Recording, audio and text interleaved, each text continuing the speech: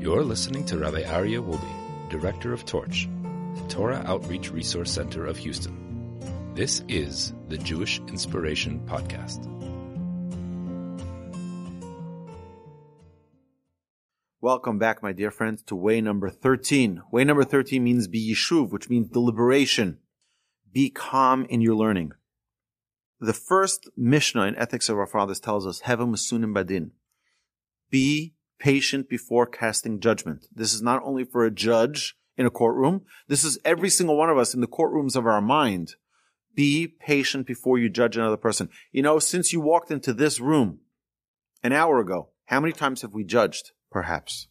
We can judge someone's clothes. We can judge someone's comments. We can judge. Be careful before you judge. You don't know the full story. You don't know the background. You don't know the history. You don't see the full picture. Even when you think you see the full picture, you still don't see the full picture. Deliberation. Take the time.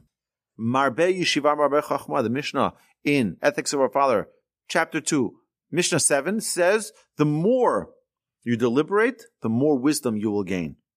Having a settled mind of peacefulness allows us to really attain and retain our wisdom. Never rush to reply to questions. Avoid premature conclusions. Take time before spitting out answers.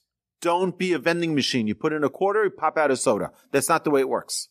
My grandfather, I would come to my grandfather to ask him a question, and I'd be sitting there, no, give me an answer. He'd say, come back to me in 2 weeks.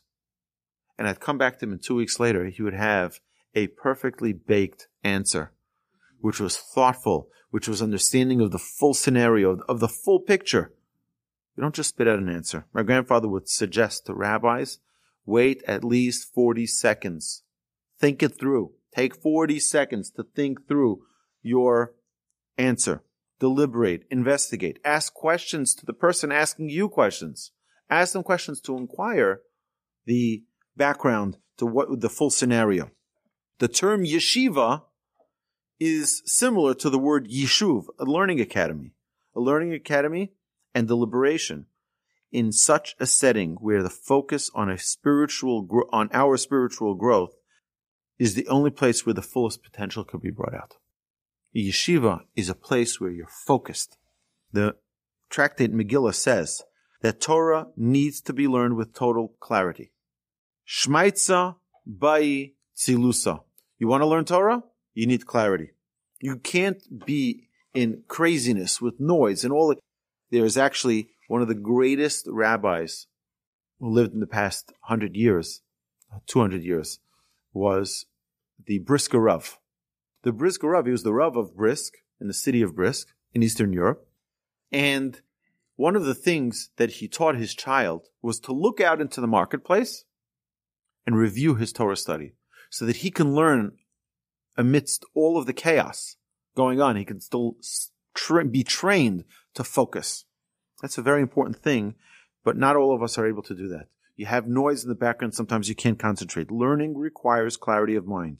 You need to cleanse your mind from all of the matters, whether they are pressures, physical ailments, or even bad weather, says the Talmud. Bad weather can interrupt your focus.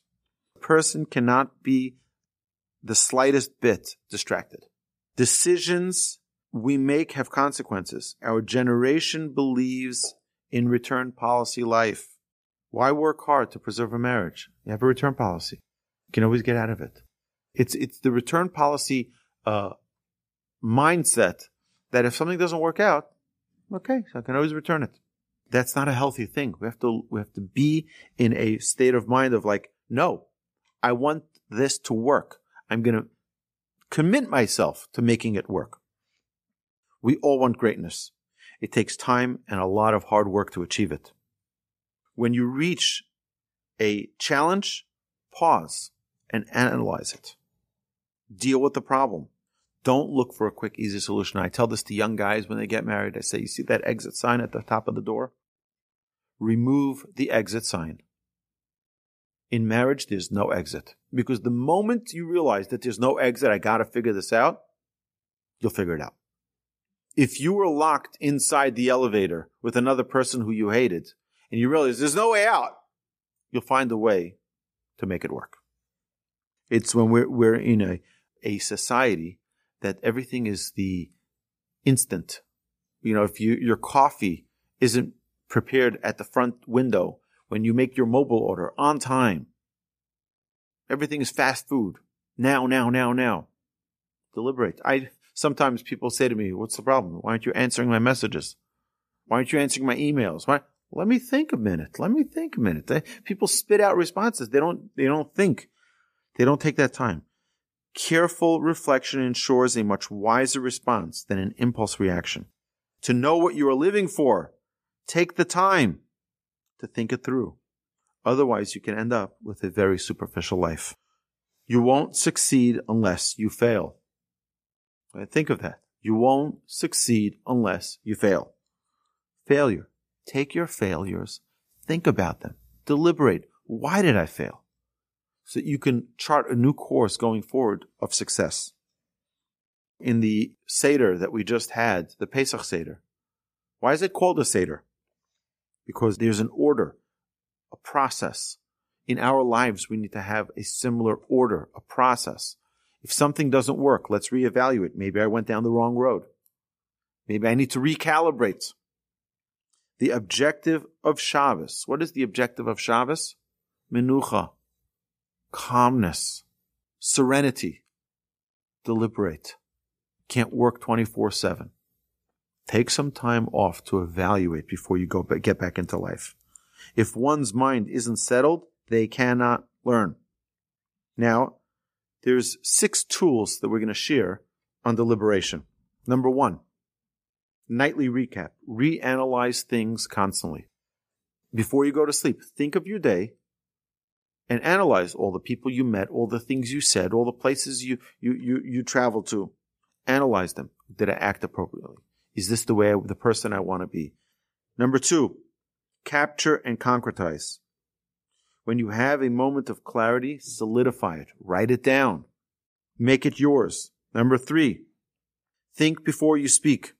Careful with your words. Number 4, analyze the information. Don't take anything on face value. We learned this in the recent history, something called fake news. When you see something in the news, it doesn't mean it's true.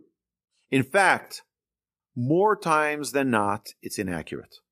Number 5, be prepared. We are always changing. We have good times, we have bad times. We have up days, we have down days. It's normal. It's healthy. That's the way healthy human beings live. Be prepared for that. And number 6 is give it time. Sleep it over. There's no need to rush. There's no need to rush. Think before you talk, we said. Right? The Chavetz Chaim dedicates a tremendous amount of resources and books to the power of speech. In our political polarized culture, don't rush to conclusion either. Deliberate. Truly look at both sides of every argument. In the Talmud, this is what we're trained to do. Look at both sides of the argument. Confusion and lack of calmness or peacefulness is a tactic of the Yetzer Hara. The Yetzer Hara tries to distract us with chaos. So, we all have wisdom within us. We know it through intuition. Learning is not forcing knowledge in, but letting the inherent wisdom out. So, that's way number 13, B'Yishuv. And God willing, the next way will be B'Mikra, with the written law. We're going to talk about that in the next way. You've been listening to the Jewish Inspiration Podcast, a Torch production. Become a supporter at torchweb.org, because your assistance enables more Torah learning around the globe. To find more lessons offered by Torch, please visit torchpodcasts.com.